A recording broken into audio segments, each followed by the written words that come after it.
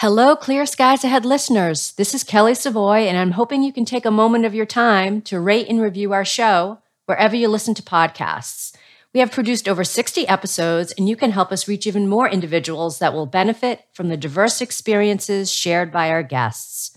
Thanks so much for listening, and I hope you enjoy this new episode.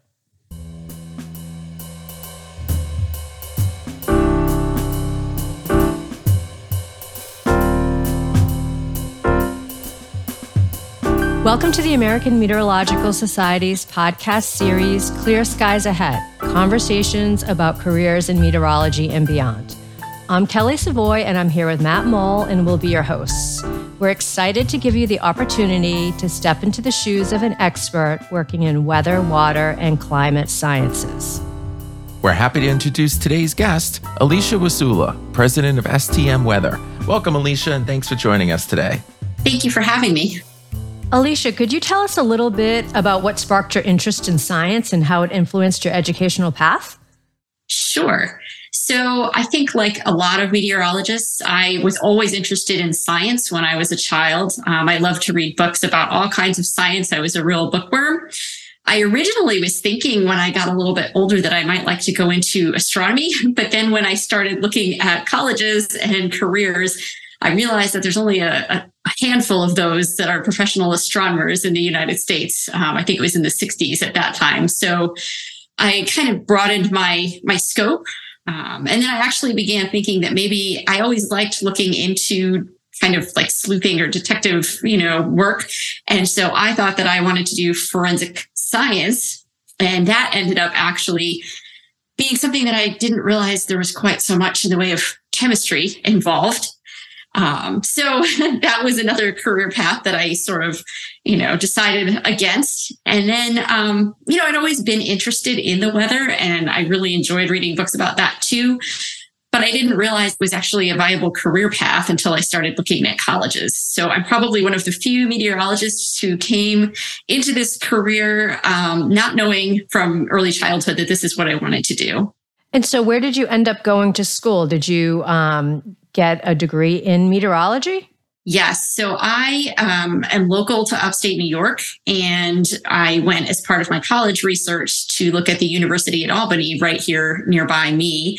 And I realized what a great program they have. I actually hadn't even known that. Like I said, at the time I was looking at colleges, it wasn't really strongly on my radar as something that I considered as a major. But once I found it and I toured the department, I was really impressed with what I saw. I'm very interested. And so that's how I ended up going to school there. I actually stayed for graduate school as well and got my master's and PhD at the University at Albany as well. And so did you know that forensic meteorology was a thing at the time? So that's another really good question. No would be the answer. When I was an undergraduate, I had the opportunity to do, it was like a short fuse internship. So probably during a semester break or something like that for a few weeks with a local forensic meteorologist. And that was my first introduction to this area of meteorology as something that people do as a career. And so I found it really interesting, but actually at the time I did the internship, I really never thought about that as something that I was going to end up doing as a career either. So what opportunities did you pursue inside and outside of school that you knew would be beneficial to securing a job in your profession? So I think for me, honestly, the teaching experience that I had in school and the opportunities to do undergraduate research gave me really good skills that I didn't necessarily know at the time would become so important in my career now in forensic meteorology. That whole idea of public speaking and explaining science concepts to people who, maybe don't understand them just yet because they're students or not meteorologists, was something that I, like I said, didn't know I would need at the time, but it's become super important in what I do today. So what was your first job in the field and how did you end up where you are today? So also, this is a really interesting question. I have followed what some might consider a very non-traditional career path in the field of meteorology. So when I finished my graduate school career and got my PhD, I had a 6-month-old baby. And my husband worked for the National Weather Service office here in Albany, New York. And we knew that we wanted to remain local. This is where both of our families are. And so back in the day before, Zoom was a real thing, it really wasn't an option for me to travel far and wide for a job. So what I ended up doing while my kids were young was teaching anywhere and everywhere I could. I did a lot of teaching on an adjunct basis at various local schools in the area. I went back to the department at the University at Albany, taught some upper level classes there, and I taught at a local community college. I developed a couple of classes there myself during my time. And so that's where I started. I really like teaching at the community college because the demographics there of the students that I saw were really different compared to maybe a more traditional school. Could you walk us through a typical day on the job as president of STM Weather? Sure. So my usual answer to this question, which I get a lot, is that there is absolutely no typical day in my life. So part of this is that I own a small business, and I can tell you a little bit about how I came to be in ownership of this business. I went from teaching to, as my kids got a little bit older, I was looking for other types of work, and there was a local meteorologist whom I had met at my undergraduate internship at the Albany Weather Service office, and he had retired. And he had started this company and was looking for some help. He did it as a retirement business after his federal career and was getting a little bit busier than I think he probably wanted to be at the time.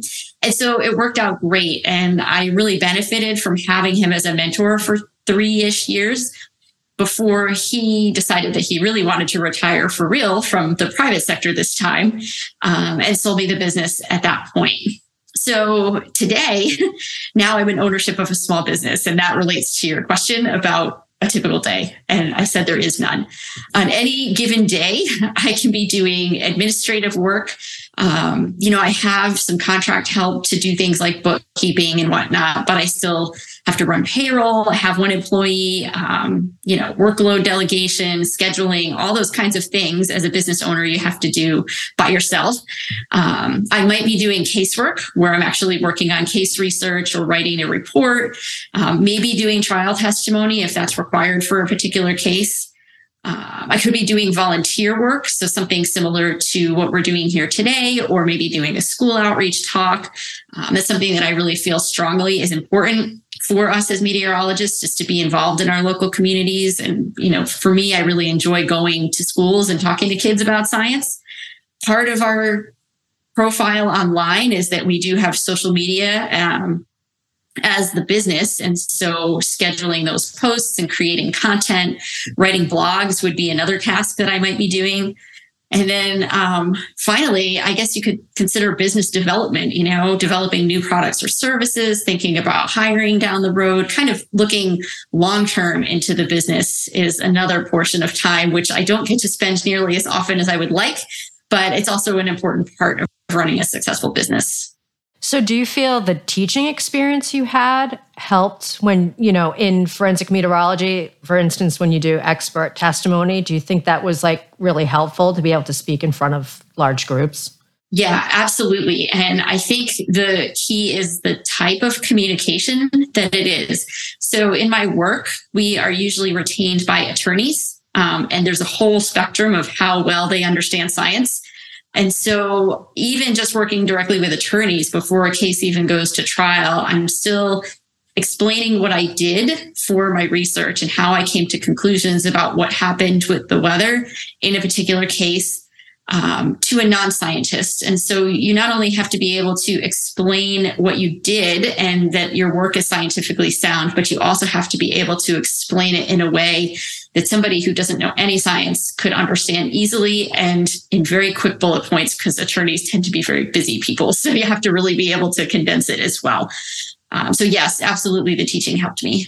So you said that, you mentioned that you have to explain this sometimes difficult information to attorneys or even just property owners, so forth.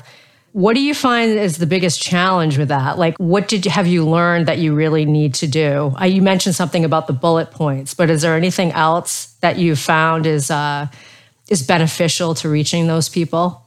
Right. That's another really good question. So, attorneys, I have learned, communicate in very different ways than we do as scientists. And so when I was in grad school and maybe writing a paper, I would always work on my figures. The images came first. And so you kind of tell your story through a series of images, and then you draft the text around that.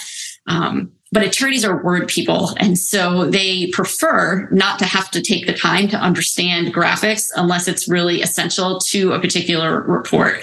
So I had to really learn during those first 3 years with my former boss how to shift my writing style to something that an attorney could understand. And the same thing is true, I think, with oral communication too. You kind of have to think about your audience and maybe where they're coming from or what level they're at in terms of their understanding, and kind of craft how you communicate your research to that specific audience. So that was definitely something I had to learn when I first got into this, even coming from a teaching background.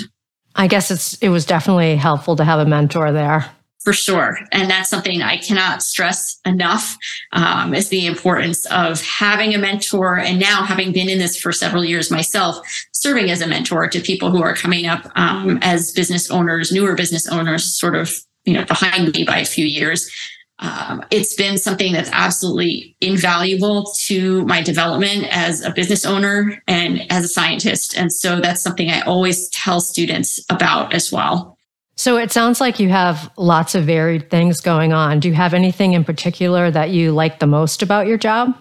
Well, it's funny because I never really thought that I would say this, but I have to say that the variety of the work that I do is actually something that I've learned to find really gratifying.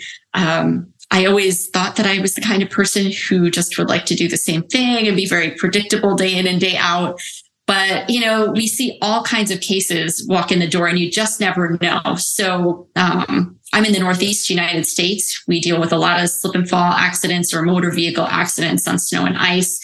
But we see all different kinds of weather cases and some really interesting overlaps between meteorology and the law.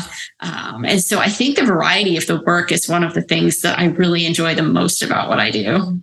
And so what are some of the biggest challenges that you face in the field? So I would say that these generally relate to the business ownership side of things and less so to the meteorology and the research there. One of the issues is that it's me and I have one employee, like I mentioned. And so there's two of us to handle the workload, which is entirely unpredictable. There's a little bit of seasonality to it related to when attorneys tend to take their vacations during the year. So sometimes they'll get a little bit slower in the summer. And sometimes, around the holidays, it'll slow down. But I'm just coming off of a holiday season where, it was just an absolute flurry of activity those last couple of weeks of 2022. And so not having a good handle on how to anticipate work and, knowing that there's only a couple of us to handle it, it's a little bit unnerving at times. And it doesn't help a planner like myself to really anticipate what's coming up down the pike. Another kind of concern, I guess, or challenge that I've faced is just dealing with clients.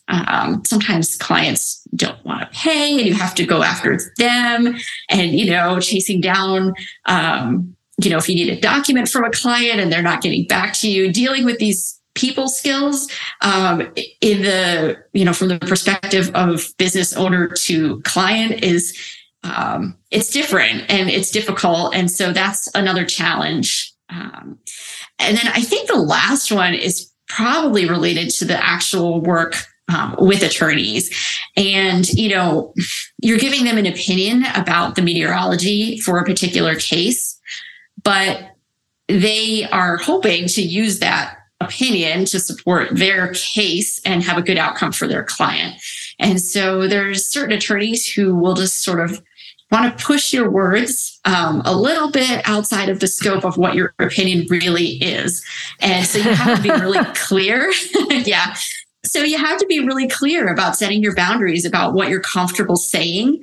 Sometimes word changes really don't mean anything for meteorologists, but legally there's certain implications. And usually those are fine and kind of, indifferent to the opinion.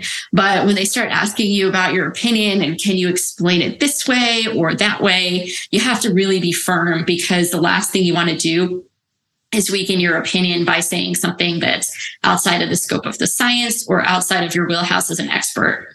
So you said that attorneys mostly like to see written things, but when you do expert testimony, if there's a jury, do you find that using visuals or graphs at that point is helpful? Or do you just do what the attorney tells you to do? So sometimes, now I will preface this by saying that most of what I do settles out of court. So a very, very small percentage of cases actually end up going to trial. And so usually before a trial, you'll have a pre-trial meeting with your attorney who sort of sets up what your direct examination may look like. And at that point, you can kind of talk about what graphics you feel may be helpful, because explaining to a jury how you came to your opinion is essentially like teaching. And so at that point, sometimes it becomes really helpful to have a graphic, but usually one or maybe two I've used, I think, at the most. It really has to be concise and easy to explain and easy to kind of blow up on a screen where people can look at it and easily get the idea of what you're trying to convey. So it has to be with a lot of intention and purpose and help your direct exam go a little bit smoother. Otherwise, it doesn't make sense. And you're providing testimony in civil and criminal litigation, is that correct? Or it's mostly civil. I've only had like one or two criminal cases, and they did not involve trial testimony. So what are some qualities and attributes that you feel successful business owners in the field of forensic meteorology need to have? Okay, so first and foremost is good science. So you need to be able to do a really good case study analysis, and that involves knowledge of observational data sets. You need to understand where your data that you're going to base your opinion on comes from. How is the site cited? How is it maintained? Is the data quality controlled? Because all of these things, if you don't know them, they can undermine your opinion if a case does end up going to court or even in a report.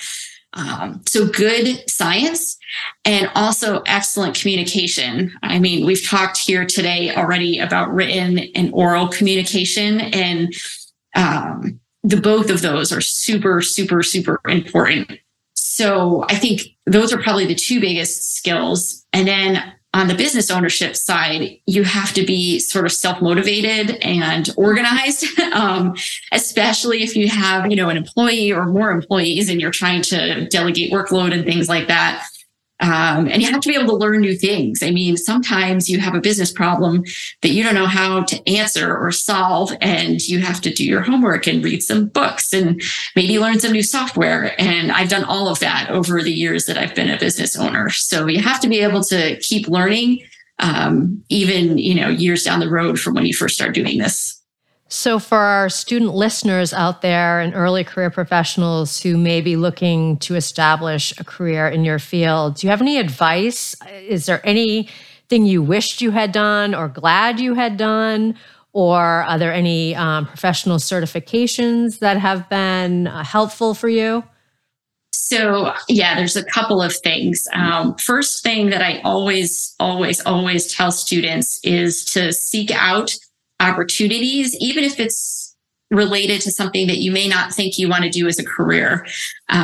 Just learn from people, make connections to people, those one-on-one connections. For example, with the forensic science meteorologist in the area that I did, and my connection, who was my former boss, I didn't know at the time, but I met him doing an internship as an undergraduate at the National Weather Service. So I knew pretty quickly I didn't want to go into the National Weather Service. At the start of that internship, I figured that out very early on. But those connections that I made came back years later, and I never would have known it at the time. So the more people you can learn from and the more experiences you can have, those are great. So just look for internships, practice communication. and all types, but oral and written communication, specifically to non-scientists. And it's pretty easy to find volunteer opportunities because everybody wants to know about the weather. So, you can talk to school groups, you can talk in your community. Answering questions on the fly like that when you get those groups is a really good way to learn how to communicate science to non-scientists. And then finally, I would say that the AMS certification, the Certified Consulting Meteorologist certification, is helpful if you do go into forensic meteorology and testify at court. Any credentials that you have that help to describe your expertise as a meteorologist can kind of help you be accepted as an expert by a judge. And so the CCM credential is really important, and specifically because it talks about your ethics. One of the 3 components of that certification is ethics. And so by obtaining that certification, it attests to the fact that you're very ethical in your behaviors and what you do and how you communicate. Well, we're so grateful for everything you've told us about your career. However, before you go, we always ask our guests one last fun question at the end of our show. So what is your favorite food and why? That's easy. That's the easiest question you've asked me. So my favorite food is spaghetti and meatballs because it was my favorite food growing up as a kid, and my mom always made it as a comfort food. And so that's what I eat today when I need that comfort food too. It is such a comfort food. That is one of my favorites as well. It's like nothing fancy, but whenever, my son, I'm like, what should we have? Should we just have spaghetti and meatballs? And his like eyes light up and he's like, oh yeah, and with the garlic bread and all that. The best. Absolutely. Absolute best. Do you make your own sauce? Because I do not. But do you? I do when I have time, but it's always better when mom makes it for me, even at the age that I'm at now. And the meatballs too. I never seem to be able to make them as good as my mom's meatballs. I don't know what it is. I always try to follow the recipe, but it just never tastes quite as good. That's because it's mom. Right. Well, thanks so much for joining us, Alicia, and sharing your work experiences with us. You're welcome. I hope this answered a bunch of questions for some students in early careers out there. Well, that's our show for today. Please join us next time, rain or shine. Clear Skies Ahead. Conversations about careers in meteorology and beyond is a podcast by the American Meteorological Society. Our show is edited by Peter Trebke. Technical direction is provided by Peter Killalay. Our theme music is composed and performed by Steve Savoy, and the show is hosted by Matt Mall and Kelly Savoy. You can learn more about the show online at www.ametsoc.org/Clear Skies. And you can contact us at skypodcast@ametsoc.org if you have any feedback or would like to become a future guest.